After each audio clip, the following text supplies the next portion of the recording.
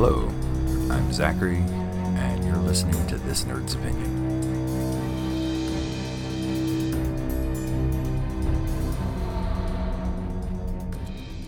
Today we're going to be doing a read-through review of The Hero's Journey by James M. Spawn. The game is currently under Kickstart with $16,000 pledged of its original $5,000 goal, is about to hit its last adventure stretch goal, and then is pushing towards a player's companion at $20,000. The game currently weighs in at 221 pages, with interior art done by Nicholas Giacondino and Mike Brodu, cover art done by John Hodgson. The internal art is black and white with a sketchy style that I think is very evocative of the setting portrayed. The book starts with an introduction by James as to the reason for the second edition. It boils mostly down to that James wanted to further perfect his vision of what this game could be, and also to break free from the molds of the Swords and Wizardry white box which the game was originally based on, though it still bears many of the same bones in it. Next up is a 3-page table of contents. The book doesn't have an index at the back, but the table of contents is pretty robust, and I feel like you probably can do just fine with it. Rule number 1, the most important rule, is that the narrator always has the right to modify the rules. In fact, it is encouraged. I think that this is a very good opening rule. This allows players and narrators, this game's GM, to have a very open mindset to how the rules are going to be interpreted and changed throughout the game. This game was built on the bones of an OSR or old school game, though I don't think it was ever actually advertised as such. I can definitely see where James had good reason for putting this in. When reading through the book, I noticed that some rules are very well included and some of them are completely missing. For instance, there's an entire passage on swimming and drowning, but besides mentioning of the thief skills, there is no rules for climbing. So if you're not a thief, do you have no chance to climb? Do you have a small chance to climb? What chance of climbing do you have? And so letting this rule be known up front, it reminds the GMs and the players that some things will be decided at the table, and that's okay. After that, there is an entry about the dice the game uses. It's a fairly standard polyhedral set. Following that, we have the attributes proper. Where once stood strength, dexterity, constitution, intelligence, wisdom, and charisma, now stand might, finesse, resolve, insight, bearing, and wheel. Most of the time, these differences are minimal, except for trying to push the type of fantasy that James is interested in portraying, as things like your constitution isn't called into question, but where does your resolve stand? As one other attribute that has been renamed, HP or hit points is also no longer present, and instead is replaced with endurance. In most places, these changes are minor, and it just helps reinforce the type of fantasy that James is trying to portray. The only stat that's of particular note or calling to me that I think is dramatically. Wow, that's a new word. I invented a new word today. Dramatically. Wheel is a new addition by James and functions very similarly to hero points or bennies in other systems, allowing characters to roll at advantage equal to their modifier or be forced to roll disadvantage equal to their negative modifier. The only thing I personally would have enjoyed seeing included in this section would have been what to do when you have a 0 modifier, as most characters will have this modifier. Without some sort of rule behind it, it just ends up being a wasted stat. After this section is a small table defining the breakdowns between rolled attributes and the modifier they create, with a 7 to 14 being an average roll and giving you no modifier at all. Next is a D100 table with 25 different professions. Every character receives a profession at character creation that represents their life before becoming an adventurer, and the results are weighted based on the lineage you have chosen. So for instance, a dwarf is almost 4 or 5 times more likely to become an armorer than any other race is. Your profession provides a small bonus to skills related to your former life's profession. So for instance, if you were an armorer, you would know how to repair armor, and you would have a chance of perhaps understanding the quality of armor you come across, where a character that used to have a profession of a sailor might end up with advantage in swimming checks. It also comes with a small set of items that your character will begin play with, ranging from things like a walking stick, a pouch of spices, to loaded dice and weaponry in some cases. Chapter 2 is your lineage, what is commonly referred to as your race in other versions of D&D, and features 6 different races, most of them being fairly common, with dwarf, elf, halfling, half-elf, and human making an appearance, with this one having a particular add-on of the changeling race. Aside from the inclusion of the changeling, 2 other particular notes are the tables included under each lineage's heading. The first one defining the dice pool that you roll to get your stats, and the second defining the limit that your character can reach with their archetype. For instance, a changeling can reach level 7 of a burglar, level 10 of a swordsman, but only level 4 of a knight, with their dice pools also being modified in interesting ways. For instance, the changeling starts with a 2d6 plus 6 in their finesse, but only a 2d6 plus 1 in their bearing. Each race also offers its own list of abilities, with things like dark vision or starlight vision being fairly common. Chapter 3 is archetypes, this game's version of D&D's classes, and features 8 of them, with bard, burglar, knight, ranger, swordsman, warrior, wizard, and yeoman making an appearance. Each archetype has its own requirements for entry. Things like the wizard require a 15 insight, where the yeoman requires only an 8 wheel and an 8 resolve.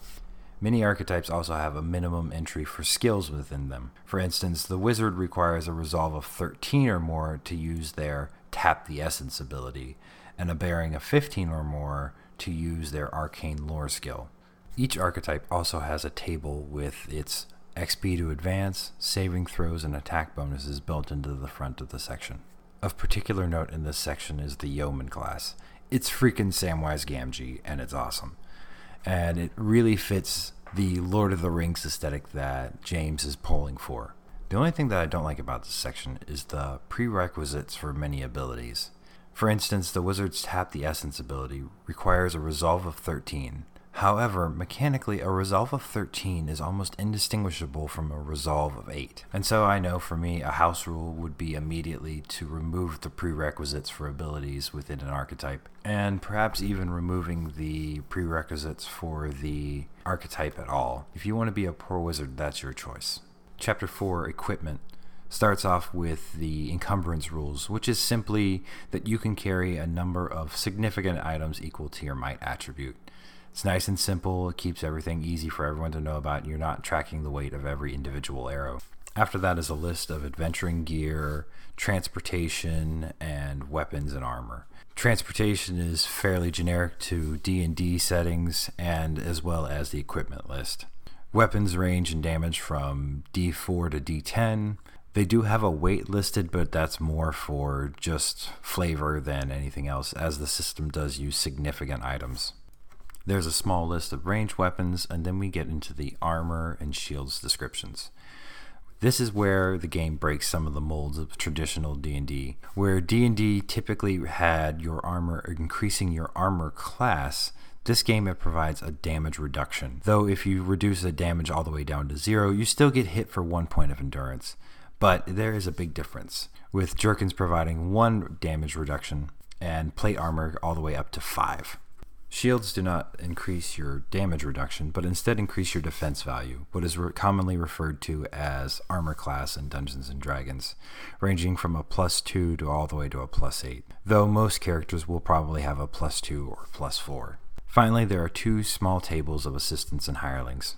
Assistants are non-combat NPCs that your players may need use of when performing a variety of tasks. This list includes alchemists, assassins, laborers, sea captains, and spies. The hireling list is significantly smaller with only 5 entries. However, I feel like hirelings are going to have a big flavor in this game, as combat is incredibly deadly. While combat is not supposed to be the be-all end-all of this game, when it comes down to laying swords and slinging arrows, having a few extra archers or maybe someone just carrying the torch for you may make all the difference playing the game. At this point during the review, I'm going to not be as specific to the sections going through it, but instead giving you some more overviews, as I don't want to get too much into the nitty-gritty of the details, and I could probably spend 20 minutes just talking about this section alone. So I'm going to hit some of the high points and just point out some things that were of interest to me. First off is the experience point system. Instead of gold for XP or monsters for XP, it's an achievement system. At the end of the night, you look at whether your characters fulfilled the achievements, and then you get XP for it. These range from accurately portraying your character to potentially life-threatening acts of heroism, and a few things in between. The XP is pretty low, and you're going to get a lot of mileage out of this game if you actually just follow only the rules for this experience points. Next up is the initiative system. It's a D12 rolled by both sides. If you roll on the same number as someone else, you're acting at the same time. Also, there are rules for surprise that are slightly different than other games. You still get to act in the first round, but you can't switch with anyone else. You're going last. There are rules for if your character hits negative endurance.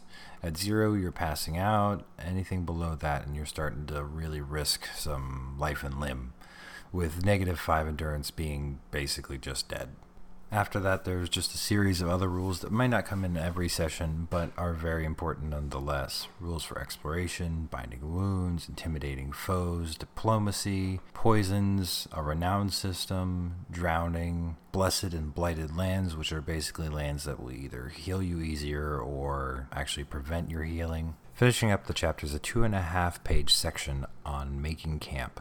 Rules from provisions, sleep, keeping watch, and relaxing around the campfire are all included, with relaxing around the campfire having particular interest and benefits throughout the game. Chapter 6 is Spells and Magic.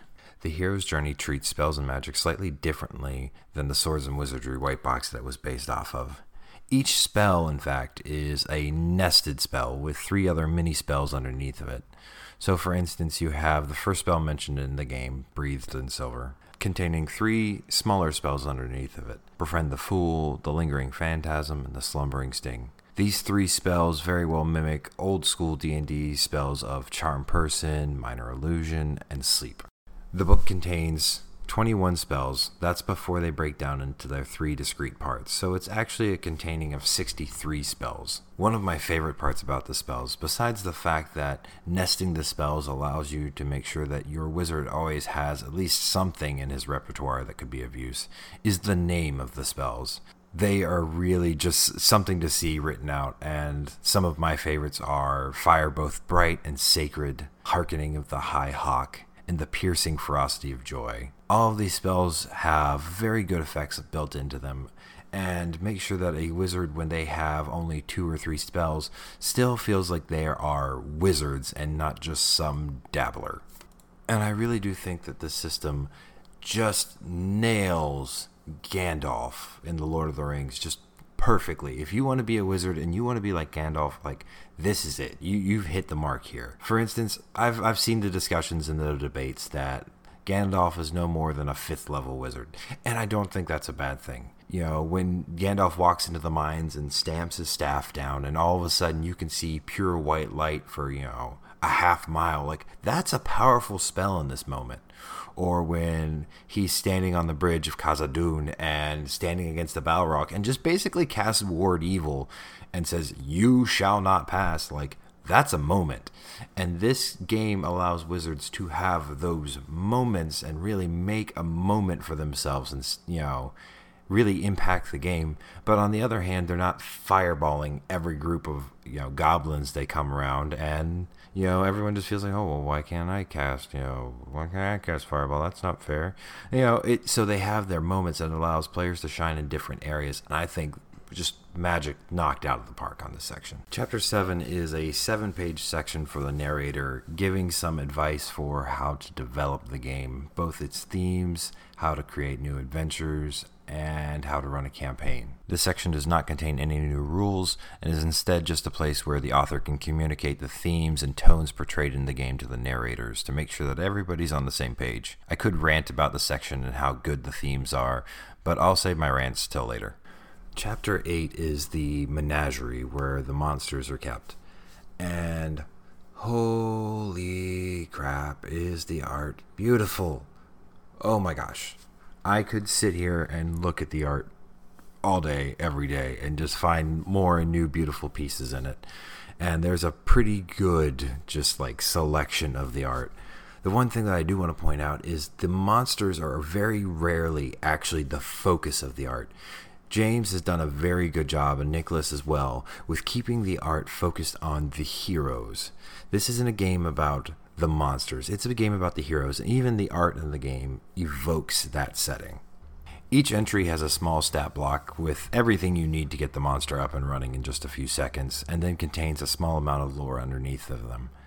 I do want to point out that combat in this game is a very deadly choice your characters make. And I think one of the themes that James pushes for in this book, and especially this setting, is combat should always be a choice, and that players should have an option or opportunity to either run away, attack the situation from something other than let's cross swords, or have a conversation. There are many options that you can go with. And I think that the deadliness of some of these monsters really weighs in on, hey, this may be a bad idea if you just decide to run in and fight. So we're going to do an example from the book of one of the monsters that I think really demonstrates both the deadliness, the story elements, and just everything kind of wrapped up in one, and that's the cockatrice. Okay, we've all, if you've played D&D for any length of time, you know what a cockatrice is. It's a small little rooster thingy that pecks you and turns you to stone, or looks at you and turns to stone. It's a weird, mean little chicken, which is most chickens. But going on from there. So the cockatrice section starts with a simple stat block at the top: defense, attack, endurance, damage reduction, special, death gaze. We'll get to that. It's saving throw and it's despair rating. With the despair rating being only a 4, meaning that first level characters aren't going to despair when they see it, which is a very good choice, I think, by James. Looking at the actual rules of this guy. Should a cockatrice turn its gaze upon a mortal being that gets within 30 feet of it, that poor victim must make a saving throw or immediately be stricken dead on the spot. That's it. Saving throw or die. Fortunately, cockatrices are loud, crowing, and fluttering about on their flightless wings. They only surprise those who approach them on a 1 and 1d12. Legends say that the beak of the cockatrice can be powdered and brewed into a potion capable of restoring the petrified beings to life. This thing is a monster. It is a 2-foot-tall chicken monster that will just flavor your whole night. And you can have stories and discussions years later about how you killed a little 2-foot chicken monster, and it was a good night. Let's just break this down for just a second, okay? Because I feel like ranting for a second, so you're going to have to hear this, okay? It can only kill you when you're within 30 feet of it.